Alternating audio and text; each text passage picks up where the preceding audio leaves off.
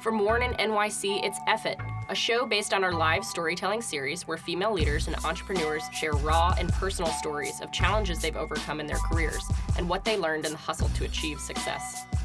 We're Warren. We plot with other women-owned businesses to take over the world. We're actually a mission-based creative agency that works directly with female-run companies, campaigns, and products because we know that when women succeed, everyone succeeds.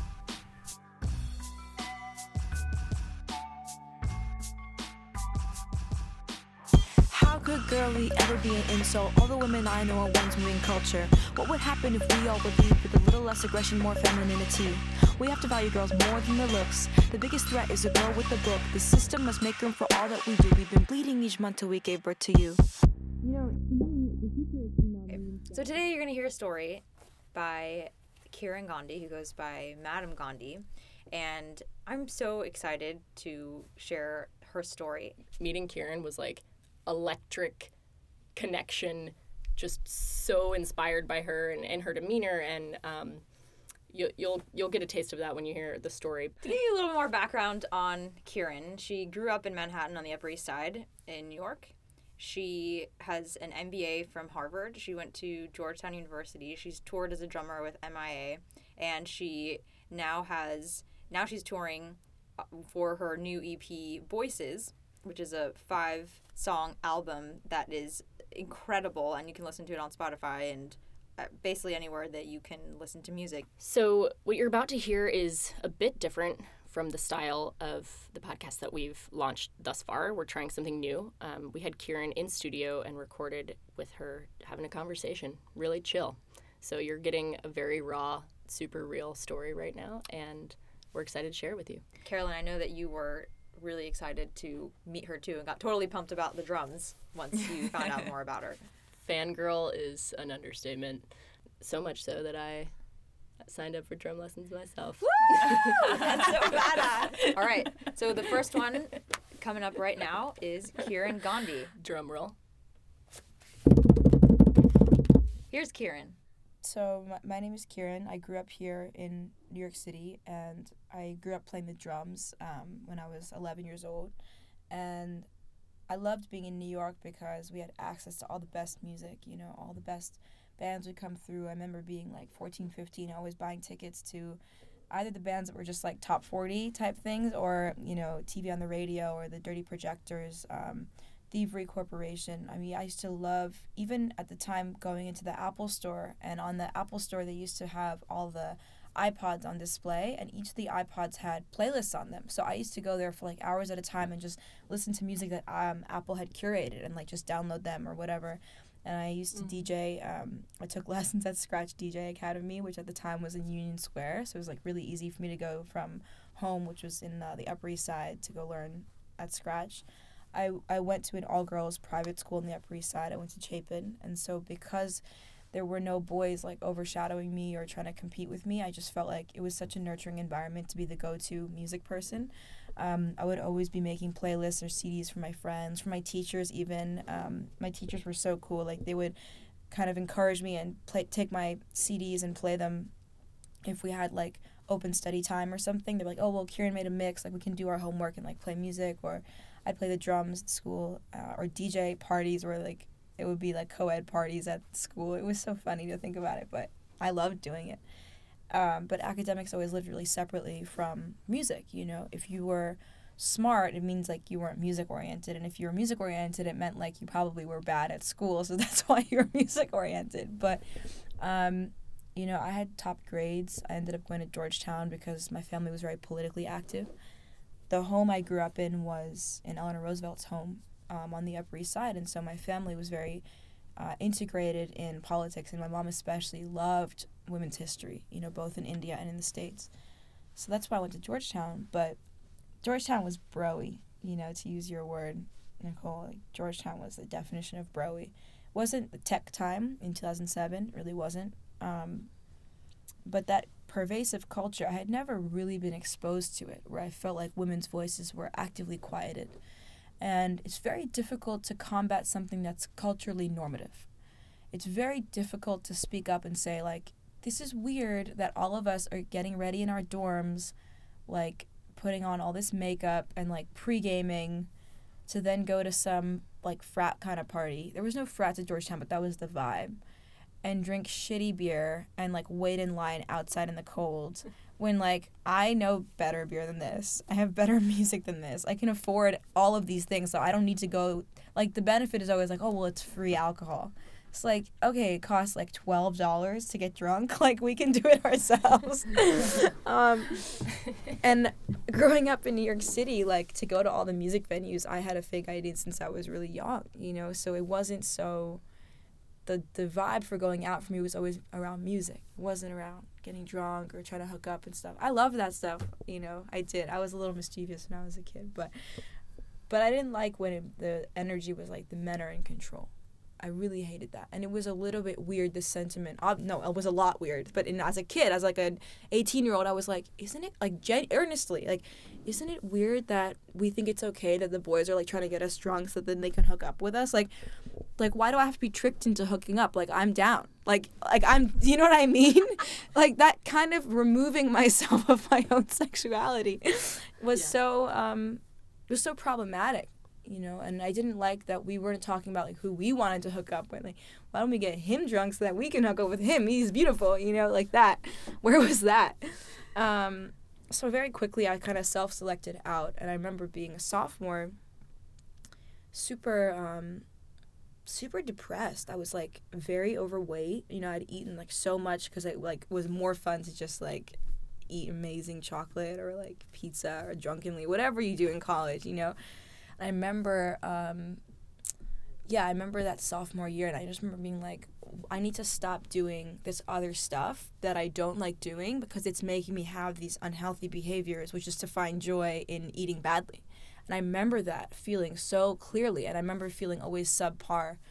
And I was like, what do I love to do? Like, what's my home base? And I was like, dude, I love to play the drums. I love to go hang out with other musicians. And I love to do well in school. And that's pretty much it. And I love my feminism. I love my women's studies classes.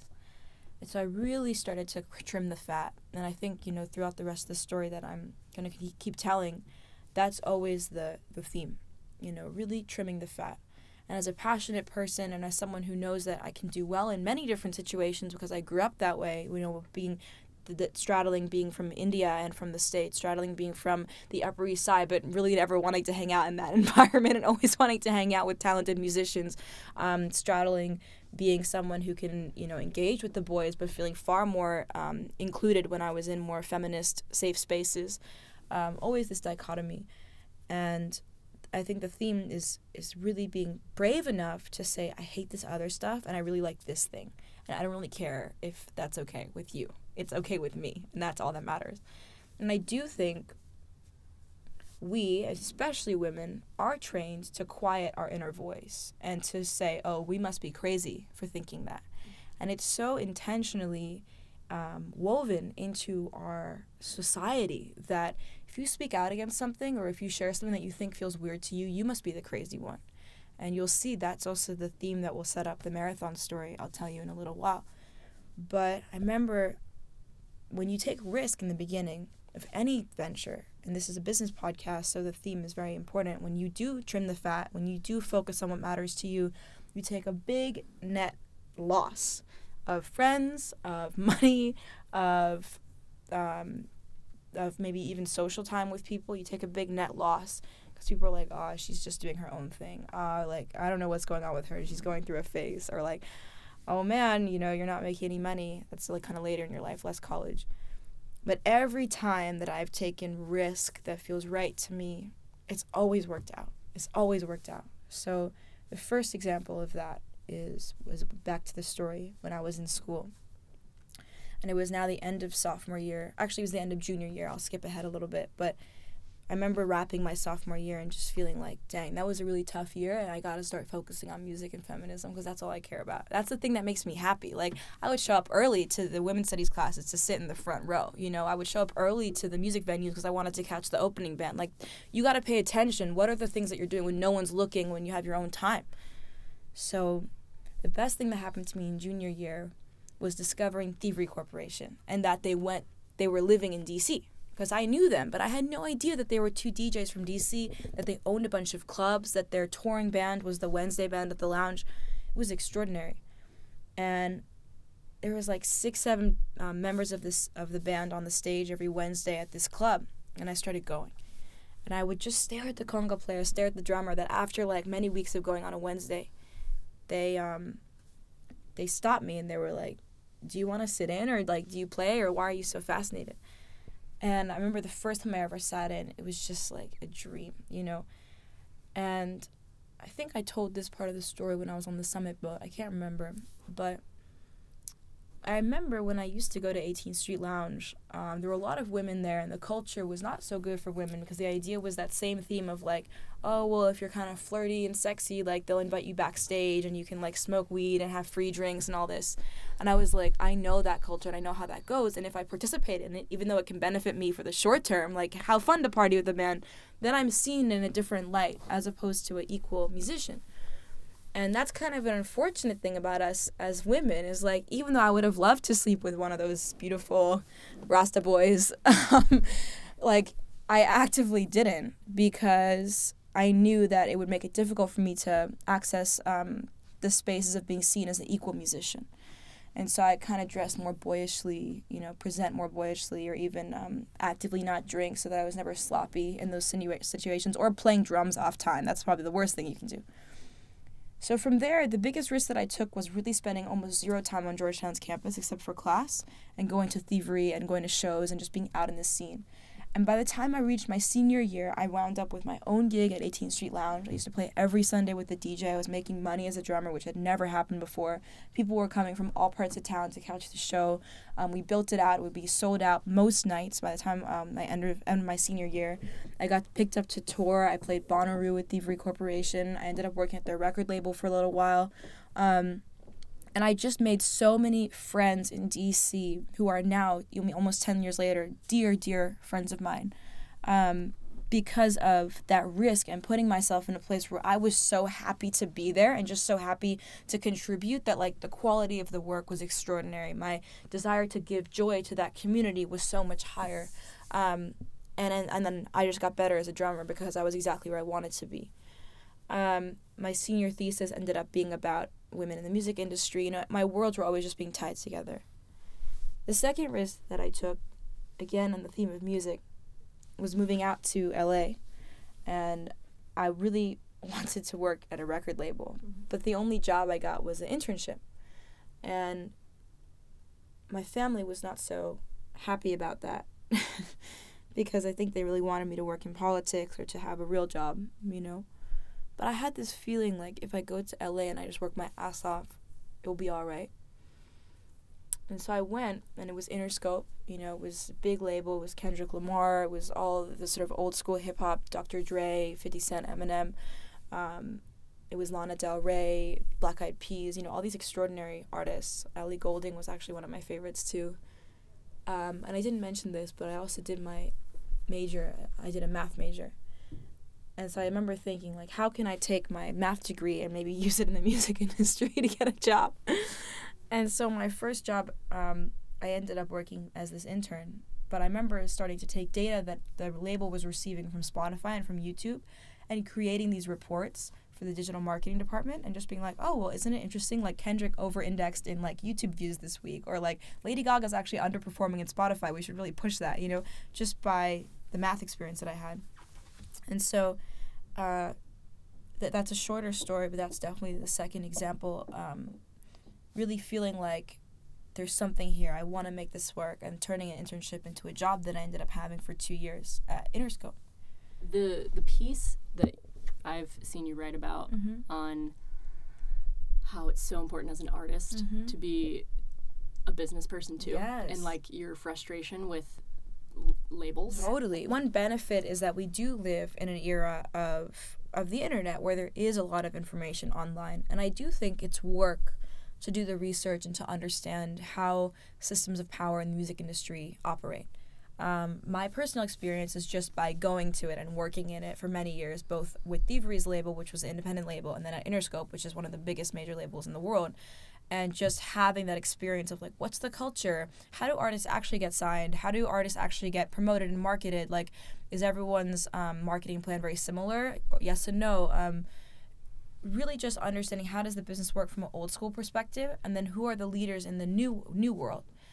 And there is literal information, like obviously there's knowing exactly how Spotify streams are consumed, exactly how Spotify divides a paycheck, how artists get paid. All these things you can read about that. But in general, if you don't have knowledge, what ends up happening is an asymmetry of information, where one party knows something and the other party doesn't. And usually the way that the business came in and became such a looked down upon thing is that those with the business skills would exploit those with the product. So let's say I'm the artist and I'm making all this incredible music, but I don't know how to get it into the ears of my fans. The business person comes in and is like, oh, hello, sweet artist, like just make your music and I'll help you make money. And if the business person knows how to make the money, then they have the ability to take advantage of you, which is to say, oh my God, you were making $0 last month, and this month I got a check for $10,000 for you. And the artist is super stoked because that's a huge jump up, But maybe the business person knows that actually we made like $100,000 and I just kept 90% of that.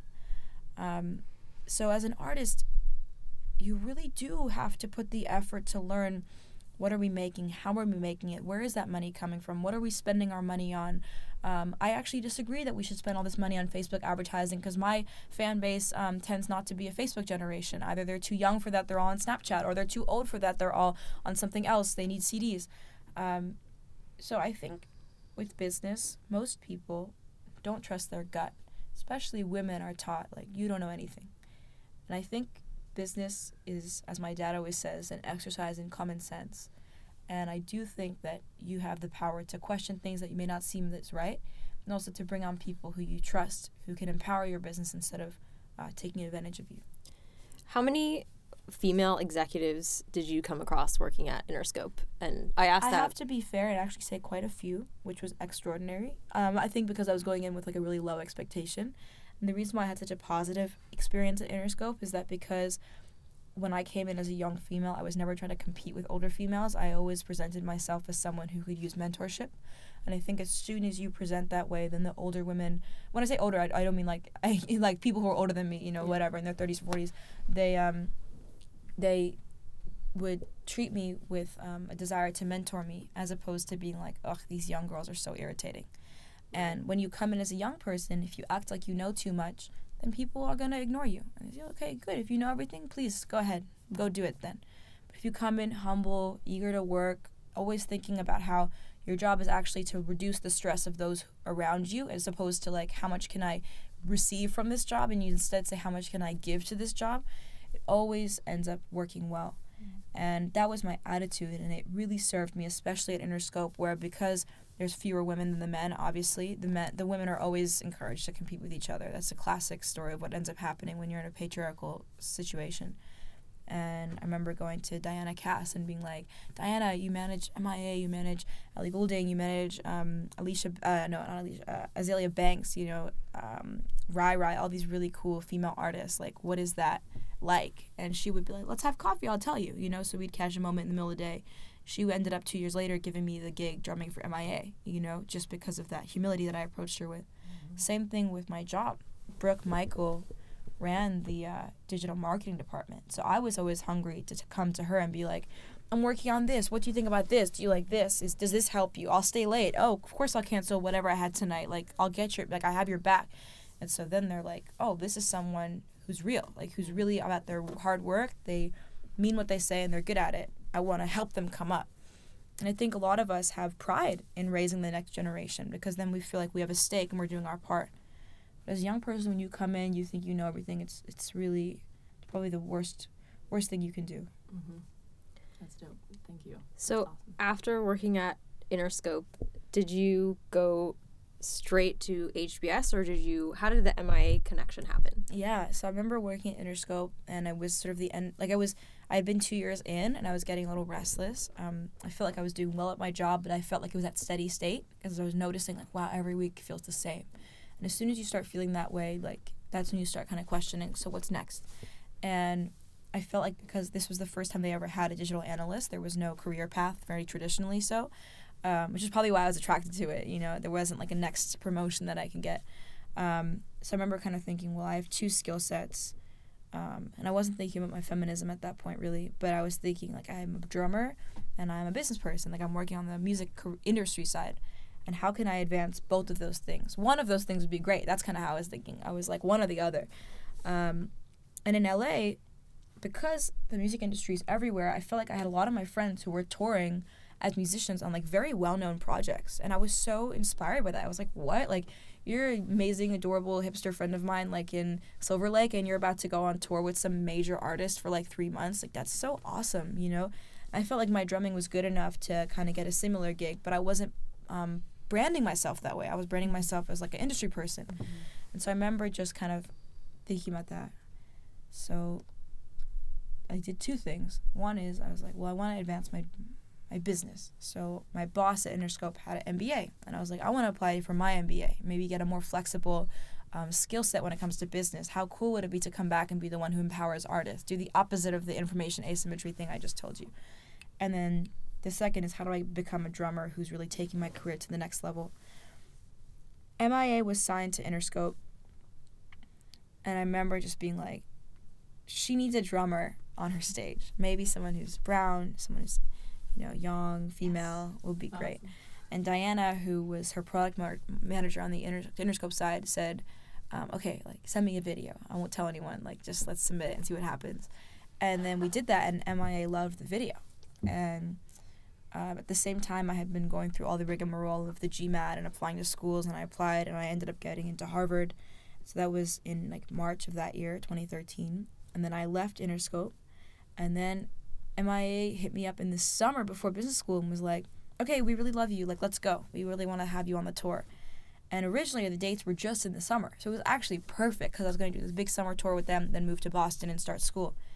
But then, oh my God. And then, I'll never forget this. Then all the other dates came in for the fall.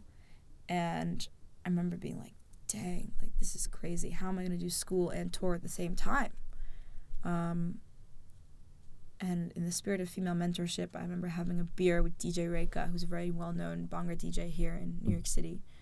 And she was like, she looked me dead in the eye, and she's like, dude, do both. You gotta just figure it out. So to return to the theme of the original story that I told at Georgetown, it was just trimming the fat again. HBS and drums, you know, school and drums. I didn't do anything else. I was really not interested in, like, all the bullshit networking events that they had at school. I was really not interested in any of the parties.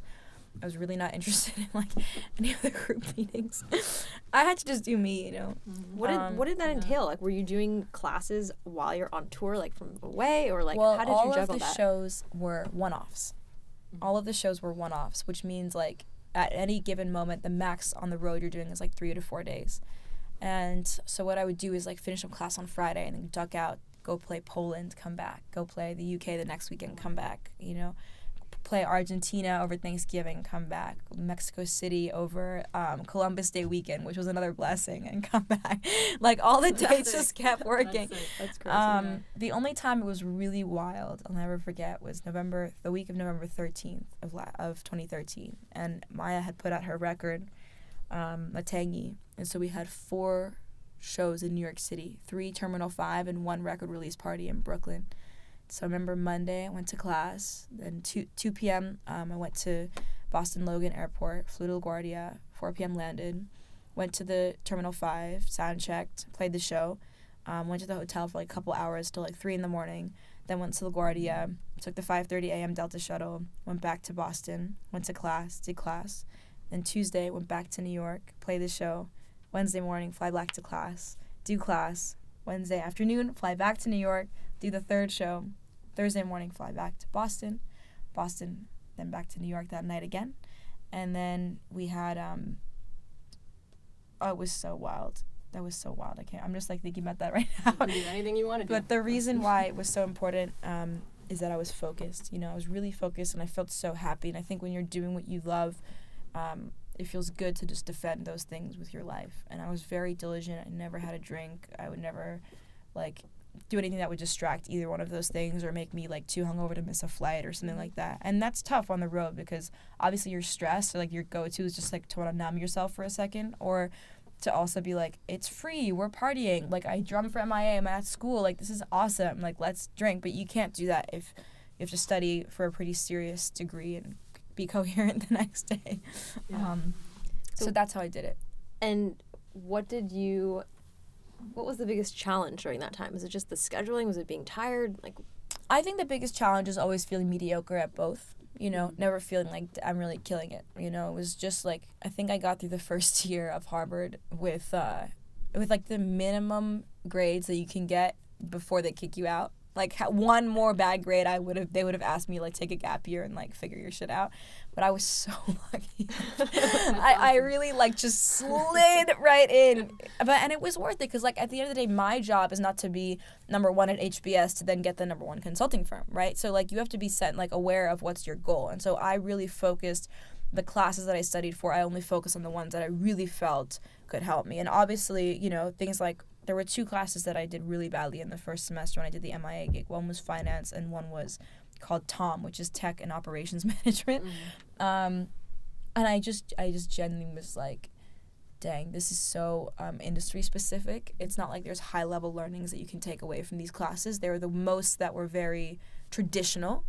And so I just kind of let them go, you know, and I just accepted that like those weren't going to be my strongest. And it was a clever trade-off because then the other 3 were very relevant to what I was doing. Entrepreneurship class, a marketing class, a class on organizational behavior, like, you know, how do you really run a company and be emotionally intelligent. And then I was playing drums for MIA, and it was such a perfect balance. So cool. So you talked a little bit on the boat about how you started to fall in love with running. Yes. So can you tell us about that? Yes. I remember being in my second year of business school. I didn't have the MIA tour, and I was so depressed. Now, it wasn't. Luckily, I actually wasn't depressed. I was, like, stoked to just be in one place. But I definitely wanted something to replace that. And Boston, at least being at school, was not a very musical town. I didn't have access to a studio because it's not like there were studios at HBS's campus. And so I remember being very inspired instead by the runners in Boston. You know, whether it be snowing, raining, hailing, they're always out running. It was so inspiring, so raw. And I was really attracted, quite honestly, to the undeniable achievement that running represents. Because whether you've run 3 miles, 6 miles, 8 miles, it doesn't matter who you are. Like, tall, short, gay, straight, black, white, male, female, like, it doesn't matter. That's your achievement. No one can touch that. And I just loved that. I felt like, wow, if I can run 3 miles, like, I'm killing it. You know, I could barely run half a mile. So I used to go slowly. I used to walk most of it and then, like, try to run it. Get some good Spotify playlists. And eventually I got good enough to sign up for the London Marathon. So I signed up for it. It was April of 2015. It was the culmination of my 2 years at business school. My dad and brother came out. 2 of my really good friends were running with me. They both had run marathons before, so I was happy to like have the sisterhood of them kind of like cheering me on. Yeah. And then I realized that I'm getting my period right at the start line. And I was just hoping that it would come 2 days later or that I would just time it perfectly. But unfortunately, timing was not on my side. And, you know, in the spirit of just following your intuition and not really letting others, the judgment of others cloud your decision and just really trusting what feels right for you, I said, dude, like, pad, a tampon, a cup, like, all that stuff when I'm trying to run 26 miles, like, I'm sure other women do it because I've never heard of any other option, but, like, that sounds awful to me. And my period is so uncomfortable. You know, it's very, like, slows me down, and I usually get a lot of really bad cramps, and I just usually want to just chill. That's why I always skipped out running on my period. That seemed like the worst combination of things to do, to run while you're bleeding. Like, hell no. But I was so excited for my marathon. I didn't want anything to mess it up. So I said, listen, I'm going to run in a way that I know, which is with none of these products. I'm just going to run. I'm going to run in these amazing orange tights that match my amazing breast cancer care blazer with my amazing orange shoes and my headband and just go for it. And I really felt like it was the choice that I was prioritizing my own comfort over the comfort of others. And I knew that in itself was radical. And so the more I ran, I remember starting to show blood.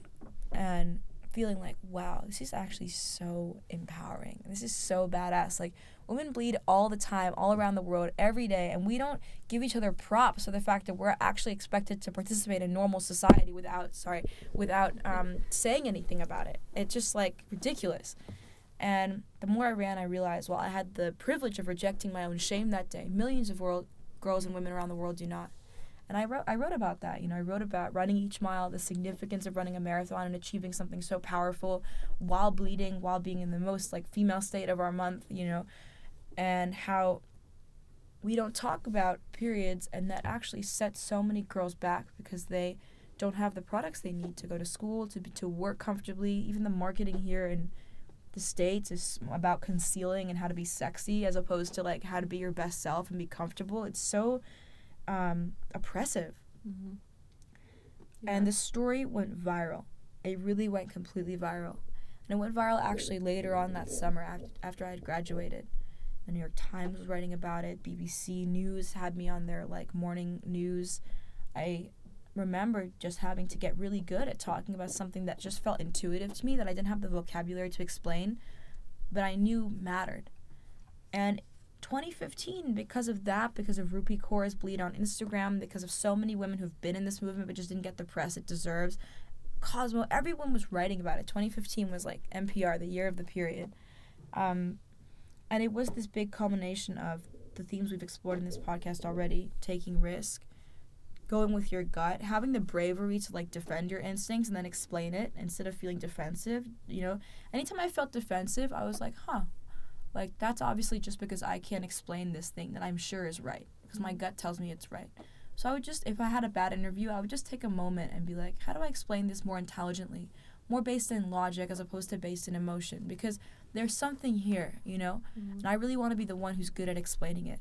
And the Harvard degree helped with that tremendously. HBS is all about distilling ideas into a coherent thought. So to do that with feminism seemed like the perfect use of a HBS degree. I'm not even saying that farcically, like, I really mean that. No, that's awesome. How did you feel coming out of that race when, just directly afterward? Mm-hmm. Did you feel... I felt so good. First of all, everyone tells you that you're supposed to hit a wall at mile 20, which means that you probably start walking, you feel a little bit depressed, you feel like you can't do it. And so even in the terms of the cheer points, they put the most amount of fans in that spot because that's supposed to be, like, in Boston, it's called Heartbreak Hill. It's a known thing. And this was your first marathon. First marathon, bleeding, yeah. like the whole thing, yeah. But everything worked. Like, my two friends, first of all, they're a lot faster than me, so I thought for sure they would want to, like, be more competitive and get their best time, and, like, that we would split up eventually. And most people who've run as a group always say you kind of, like, split up and meet at the end. We had a plan to meet somewhere at the end. They stayed with me the whole time, and we didn't stop running once. We literally did not walk one time. Like, I don't even know how that's possible because I've done way shorter runs in the time leading up to it, and I always had to walk at some point. We did not walk in the entire 26.2 miles, which, even saying that now, like, I'm so proud of that because it was like, it's a marathon, it's a marathon. When you were running with your two friends, did you tell them, or did they notice at the very beginning of the race that you got in your period, or was it something that happened? Yeah, and they know me. They know that I do absurd stuff. Like, they just thought I was just being me. Like, okay, dude, you're wild. But, like, yeah, fine, Because my friend before, actually, she had run a marathon the year before, and how it was, like, on the second or third day or fourth day or whatever. She actually ran with a little extra tampon, right? But she didn't have any pockets in her marathon apparel. So she put it in the sports bra, between her skin and her sports bra. And to this day, she has a scar that's the shape of the length of the OB tampon because it cut into her breast while she was running. No. Right? Which makes total sense. Like, if you're putting something on your skin, you're going to chafe for 26 miles running like that. And that story stuck with me. I think it was part of the reason why I just chose to bleed, because I was like, there's no intelligent option here. And until our world confronts that we go through this and we start building better options for all of us, you need to deal with my blood. Yeah, like, that's so real. And the symbolism of it, I'm running a marathon. It's already very empowering. I've done things in my life that I'm proud of. Touring the world as a young musician felt very empowering. And so I think because I was sitting on these achievements that made me feel proud of my own happiness doing the marathon and having a pride associated with my own run made all the judgment of everybody else impermeable. Like, if you're good with yourself, really no one can mess with you. Yeah. And that, the theme there too of like when I went to Interscope, when I used to drum and go to HBS at the same time, when I ran the marathon, like the three themes there were having this like intuition, other people telling me why I'm wrong, me not listening, me doing what I think is best, and then it working even like way a million times better than I even thought it could work, you know? Like, holy shit. Yeah. And even today when like I feel insecure about something or I feel defensive about something, I feel jealous of somebody else, I always know it's because I'm not good with myself. That's the check. It has nothing to do with anybody else.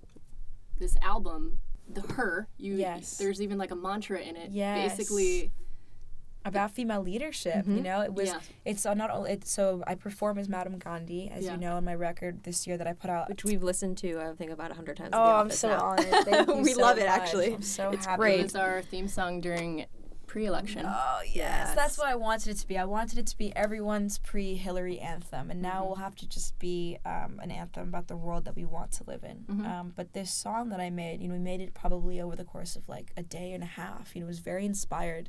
It's called Her, and it goes, if you feel it in the air, then appoint her. And the reason why I wrote that is because I feel like so many times we have incredible women that we can put into positions at, you know, a company, as CEO, really anything, but we always let our own misogyny and our own prejudice get in the way and cloud our judgment.